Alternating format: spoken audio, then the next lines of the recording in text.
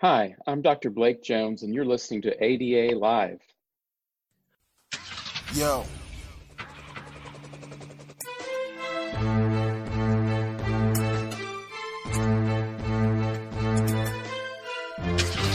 All right, let's roll. Let's go.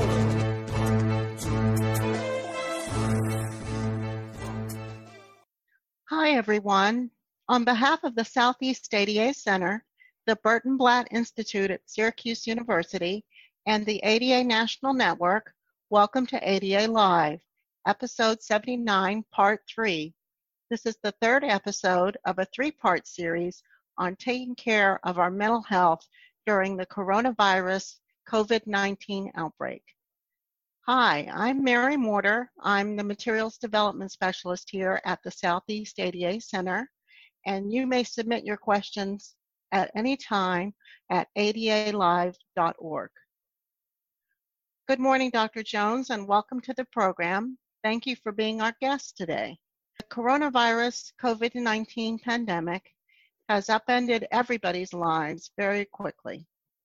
We've had to adjust to being at home, to working from home, to not working, to teaching our children at home, and many other disruptions in the lives we had and the lives we knew only a few weeks ago. It's been very stressful and confusing for everyone.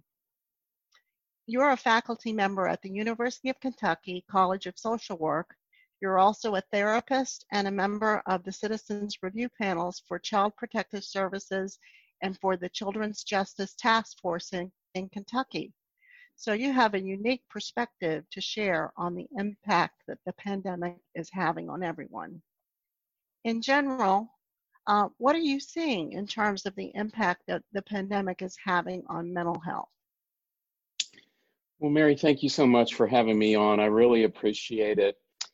So I've thought about this question from several perspectives, primarily from my perspective as a therapist and as a person who is also quarantined at home by myself here in Kentucky. I think there are certainly high levels of anxiety.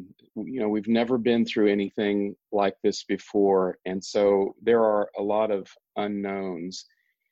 I think it's necessary, certainly, for all of us to quarantine ourselves as directed by our governmental leaders. And so people are feeling very isolated. You know, I think people are built to be social. I'm a social worker, I'm a therapist, I'm a professor, and I love to be around people. I love to be around my students. I come from a very large extended family, which I'll talk about in a little bit. I love to be around them, and I just can't right now. And so that's hard. So isolation, I think, feeds anxiety and kind of makes it difficult for people to be in this position. So I've seen lots of high levels of anxiety among my patients, my students, family. I think there's also been an impact on people's spiritual lives for those who have a spiritual life. I'm coming to you from Kentucky, and our governor has requested, you know, that the churches don't meet in synagogues and mosques, and that's a very large part of a lot of people's lives here in Kentucky, and that's been very hard. I've also seen some impact on families, certainly parents who are isolated with their children. Their children are trying to do work online through school, and that's very difficult for families as well. And then finally, just sort of a sense of hopelessness in some people that I've run across in some of my patients just express a sense of hopelessness. So I think those are all, you know, very troubling impacts that we've seen in terms of mental health. Yes, it's certainly affecting everyone. I too am home alone by myself, and it's very difficult some days to just kind of cope with the fact that you can't see people except to wave at them from across the street. Right. Yeah, so it's a hard time. Turning a little bit to another aspect of your work, I know in your office you provide counseling to older teens and adults. What are the differences between these two groups in terms of how they are reacting to the current crisis? Well, I'll start with teens first. And I'm a father. I have two teenage sons, and I've done a great deal of thinking about teenagers and lots of learning from them. And I see lots of teenagers in my practice. And so I think people often get frustrated with teenagers. And of course, we're all teenagers at one time or another in our lives. And what has helped me is to remember brain development. I know that your organization does a lot of work in this area. It's helped me a great deal to remember that teens are not fully developed in terms of their frontal cortex and the way that they make decisions and the way that they control their impulses. And so this is terrible for them. They're, again, built to be social. And so for them to be sort of locked down away from their peer group, which is paramount for them, is extremely difficult. And so I encourage us to have a lot of patience. I encourage parents to have patience with their teenagers. And teens are used to having things immediately through technology. They can connect immediately. And so this loss of social connection, physical connection to their friends is very difficult. And I also think that I've seen a loss of milestones for teenagers. My son is a junior in high school. They've canceled prom. I have a number of friends who have eighth graders. They've canceled their graduation or senior graduations. And, if we think back about our lives as teenagers, these were all very important to us, important milestones. So I think teenagers are grieving and families are grieving about these losses. That's a very good point, and I hadn't quite thought of it in that way as a type of grief. Can you tell us what are some things that the teenagers themselves can do to keep themselves mentally healthy during this stressful time? Sure. There are a number of things, and I've been working on this with my own sons and with also the teenagers that I see in my practice. So I'm going to say something here that's going to make me sound like a very old person, that I used to cringe, when people would say, back when I was your age, back when I was a teenager, how that goes. I grew up in a family of 8 people. I have 5 brothers and sisters, and we grew up on a farm, very poor growing up. And, I look back on that situation, and it forced me to embrace solitude in a way. And what I mean, you would say, well, how could you do that in a family of 8? Well, it forced me to go out into nature, and it forced me to read a lot.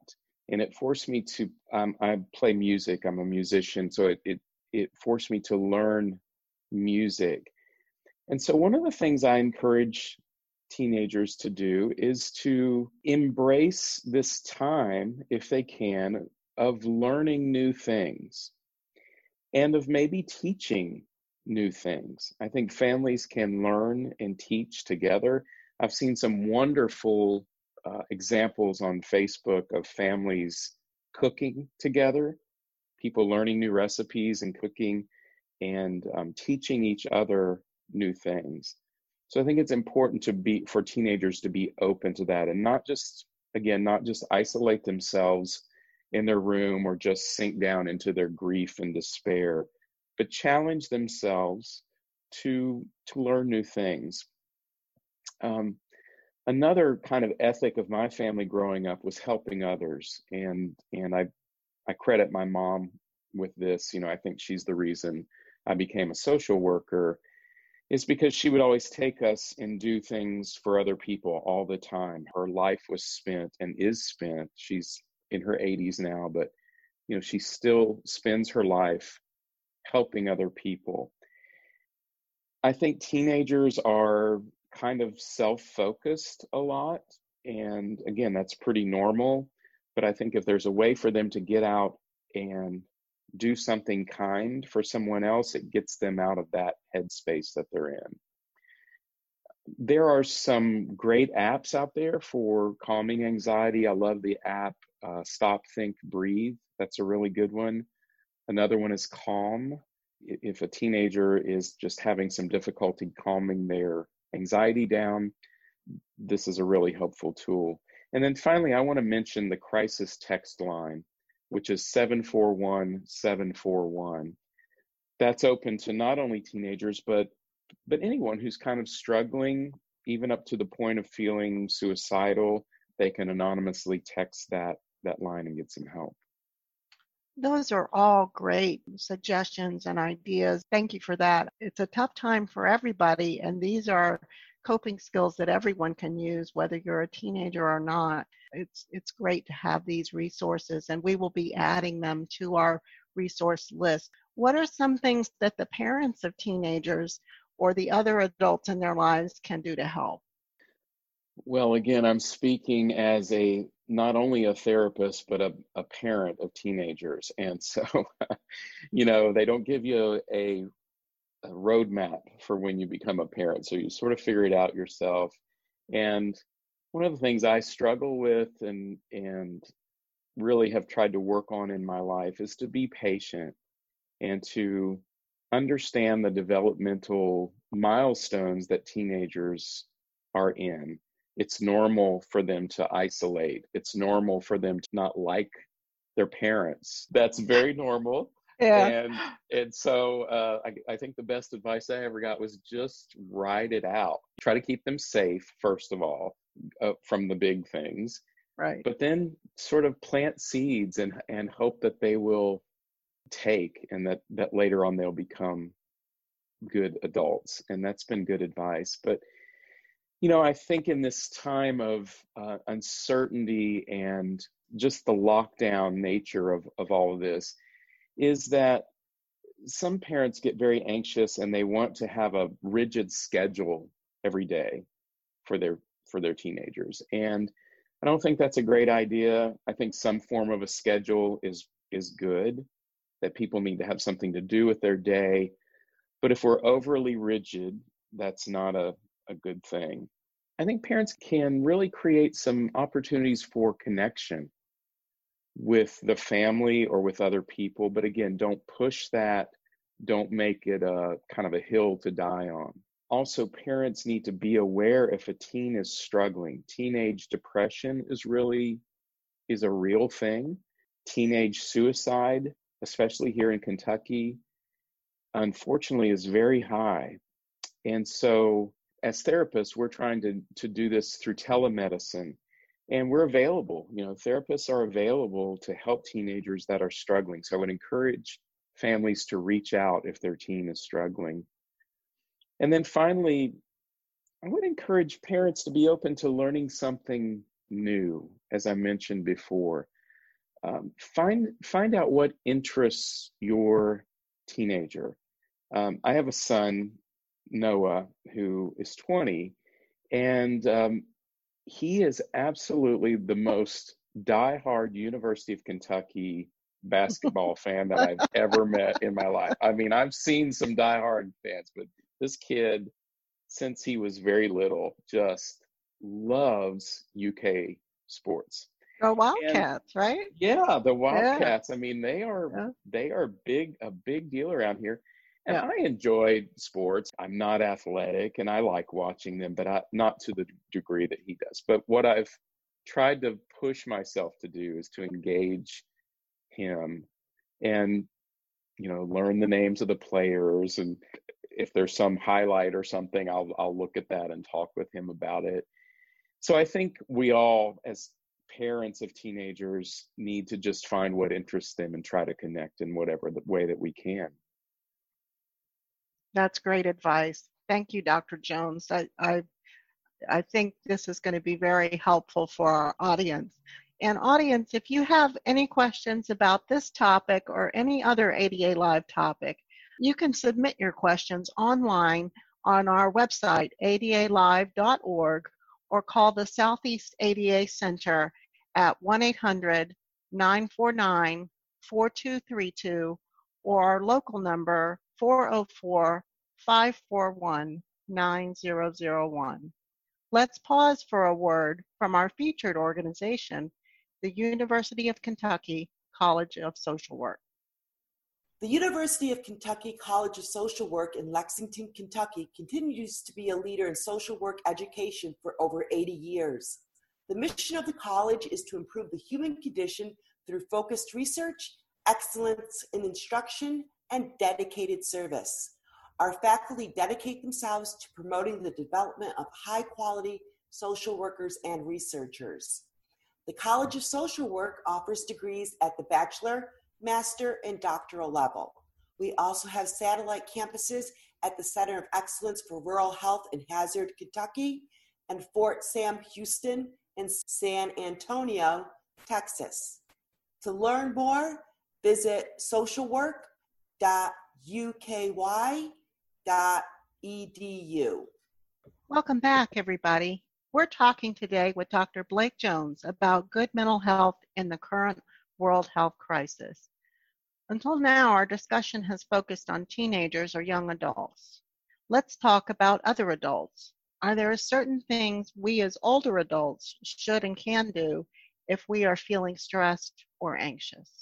Sure, there are a lot of things that we can do, and again, I've tried to practice these in my own life.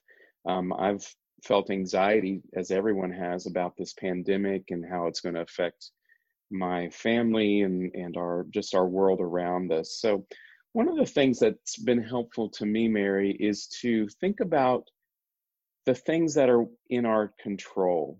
And I heard another therapist speak the other day, and she said, the way she explains this to her patients is that we have two things that we can control: our beliefs and our behaviors.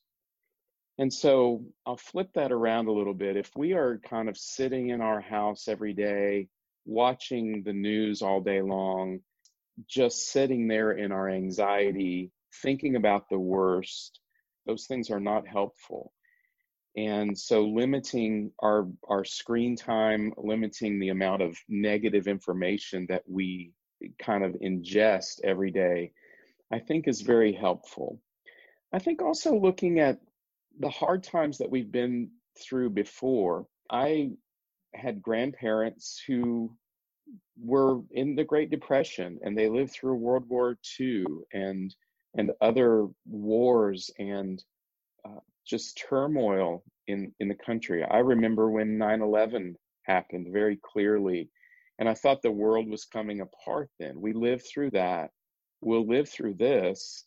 And I think it's important to think about that and remember that humans are resilient at our core, that we will get through this. There will be another side of this. And we need to think back about what we learned from those other times when we went through crises in our lives. I think the other thing we can do is ask for help. A lot of people think they have to do this all alone. They just have to tough it out. And in a little bit, I'll talk about for the first responders that I work with, and they are sort of notorious for having that attitude. I don't think that's a helpful thing. We all need help, therapists included, everyone. We need help, and we need to ask for that. And then I think finally, being open to technology, especially with older adults. One of the great joys of this pandemic for me has been to FaceTime every night with my parents. They're both in their 80s and they live in Ohio. And I've just loved getting on with my mom and, talking with her through FaceTime. It's taken a few times, sometimes she'd have the camera pointed, at the top of her head, and I had to ask her to bring it down a little bit. But we've had such a great time, and we've also connected on, Facebook video messenger and things. But if older adults are listening, be open to using technology to help you not feel so isolated as well. That's a great tip. I wish I could get my mother. She's 89. She won't. She has an iPad that she will do email on, and that's about it.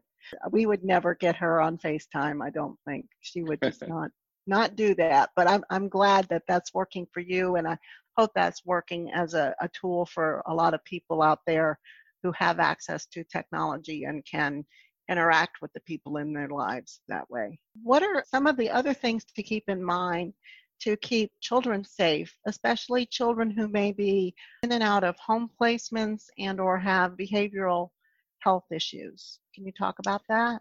Sure. Well, this is a worrisome time because of schools being out. And so kids that are in situations where they're being abused or neglected, they really don't have a lot of eyes on them. My guess is that there may be, higher rates of abuse and neglect going on right now.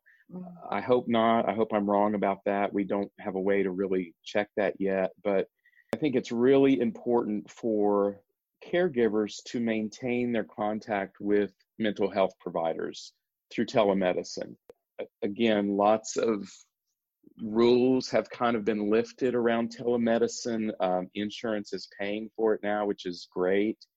And there are absolutely ways for children and teens to connect with mental health providers through telemedicine. So I think it's really important that that is happening. The other thing I would encourage families to do is to give each other a break.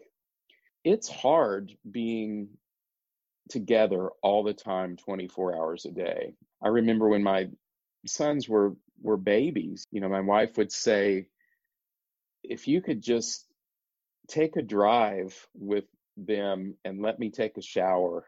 I don't want diamonds. I don't want dinner. I want a shower without, without a baby around for a few minutes. And so, give each other breaks, take walks, take drives as safely as you can. Just remember that we're all in this together, but it's okay to have some separation from each other as well. Dr. Blake, you do a lot of work with first responders. Can you talk with us about their mental health and what they can do now to stay mentally healthy?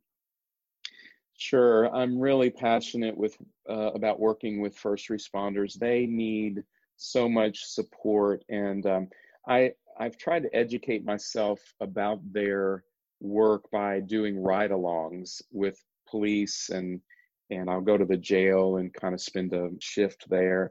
It's been so educational for me because what I understand about their job, and I'm talking specifically about police now, is that they have to maintain this kind of hypervigilant state.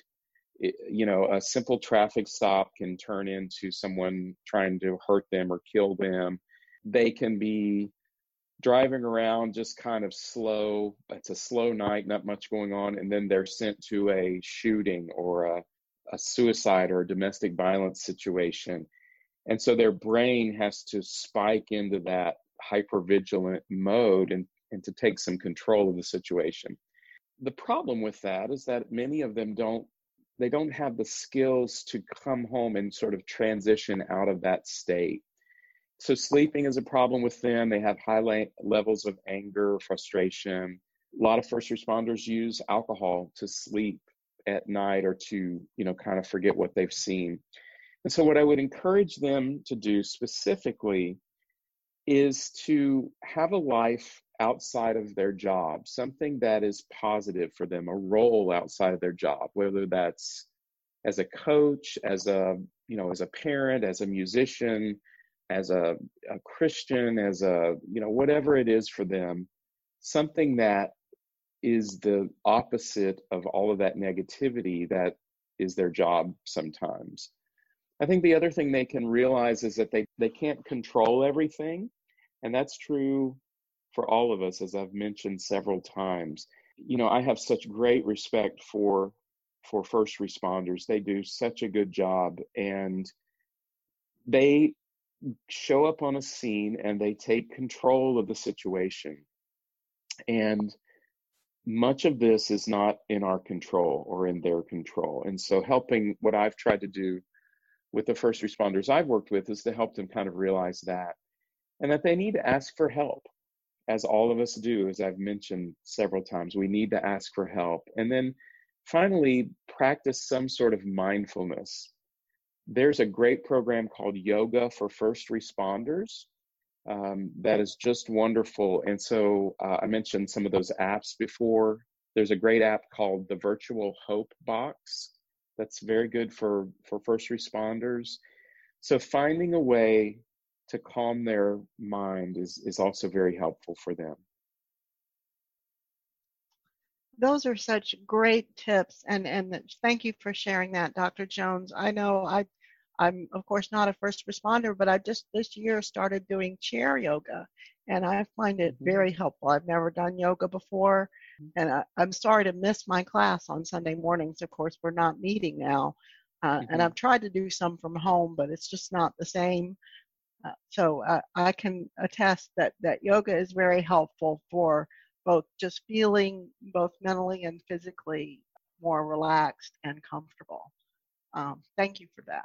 We're going to switch gears a little bit, and now we're going to go back and talk about your practice a little bit. Dr. Jones, the ADA requires, as we know, that businesses and service providers, such as doctors and therapists, make modifications to their programs and services to provide equal access and effective communication for people who have disabilities. One example during the pandemic is that you may be offering appointments and counseling services using the internet or by telephone, which we've already talked about, which is sometimes called teletherapy or telemedicine. And if you have a client who is deaf, hard of hearing, or has another disability that affects their ability to use your programs and services, you'll need to make reasonable accommodations or modifications. And this is true regardless of the pandemic. It's true all the time. So what adjustments have you had to make to your practice since the pandemic began? Sure. Well, I'll speak about my practice and then also about my work as a faculty member at the university. Telemedicine is different, and it's a challenge, to be honest. I have not done it before. And sitting in front of a screen with someone is kind of distancing, and it's challenging for the therapist and our clients. And so what I've tried to do is make that situation as comfortable as possible. If I have someone who has a disability, I talk with them, before we get on telemedicine about that and how I can assist them with that through closed captioning or whatever I might be able to help them kind of connect with me better. And that also holds true for my teaching. I have a student this semester who is hard of hearing, and so through the use of Zoom, through closed captioning, I've learned a lot about working with her and helping her connect fully with the other students online. And that's been a great learning experience for me. I've been a teacher for over 20 years, and I've never needed to use closed captioning on Zoom and on lectures. And so that's been very helpful to me. And I think it kind of speaks to what I was talking about before, is to being open at any age to learning new technology and learning new ways to connect with people. That's great. And you may not know that I'm hard of hearing myself. And so I appreciate the fact that you've added captions to your repertoire of skills. So now Yes. you won't be as afraid the next time someone asks for something similar. You'll say, oh yes, I know, I can certainly do that, no problem. We all appreciate that when that happens, that the person on the other side, we don't have to explain what we need, and they say, oh yes, I'm familiar with that, no problem, I'll provide that for you. So the world opens up just a little bit more for everybody. It's a wonderful thing. Dr. Jones, can you tell us a little bit more about the other positive things that you're seeing and doing during this time?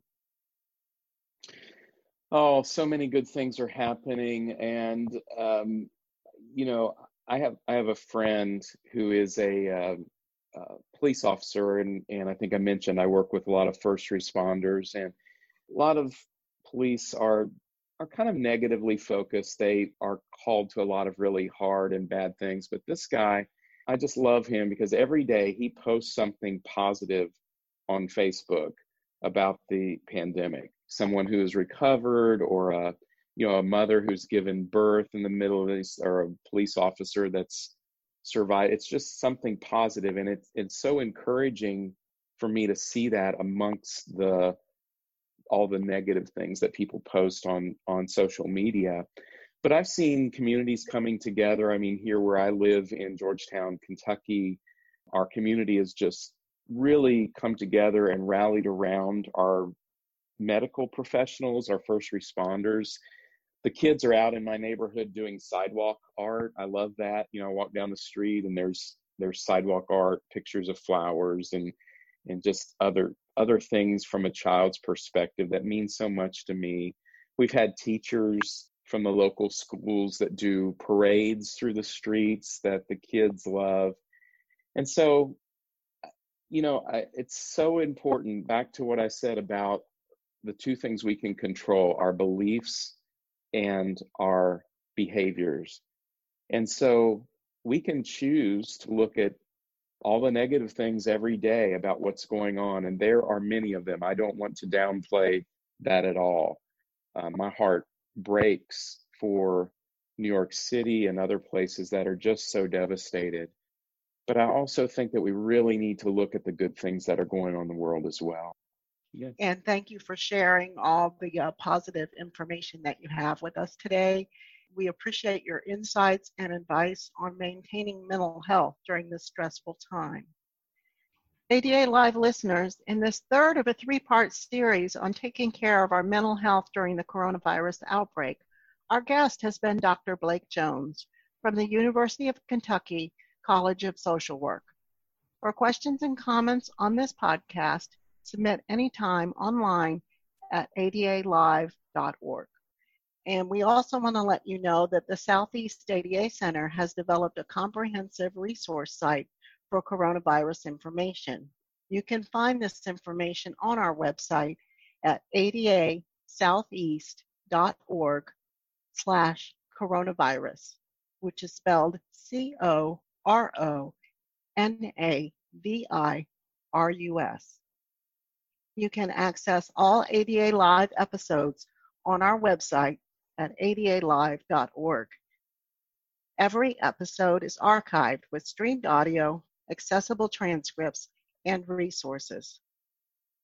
Listen to the SoundCloud ADA Live channel at soundcloud.com/ADA Live. Download ADA Live on your mobile device podcast icon by searching for ADA Live. Celebrate, learn, and share. The 30th anniversary of the ADA is here year-round and on July 26, 2020. Check out the ADA Anniversary Toolkit from the Southeast ADA Center and the ADA National Network. The toolkit features logos, social media posts, monthly themes, and other resources to keep the celebration going. Visit www.adaanniversary.org. If you have any questions about the Americans with Disabilities Act, you can submit your questions anytime online at adalive.org or contact your regional ADA center at 1-800-949-4232. Remember, all calls are free and confidential. ADA Live is a program of the Southeast ADA Center. Our producer is Celestia Orazda, with Beth Harrison, Mary Mortar, Emily Ruber, Marcia Schwanke, and Barry Whaley. Our music is from Four Wheel City, the movement for improvement. See you next episode, and be safe, everybody. Helicopters over us. They watching. They don't want us to be a part of their city, man. They pull all these steps, man. All these curves you can't get over good, though. All these inaccessible stores.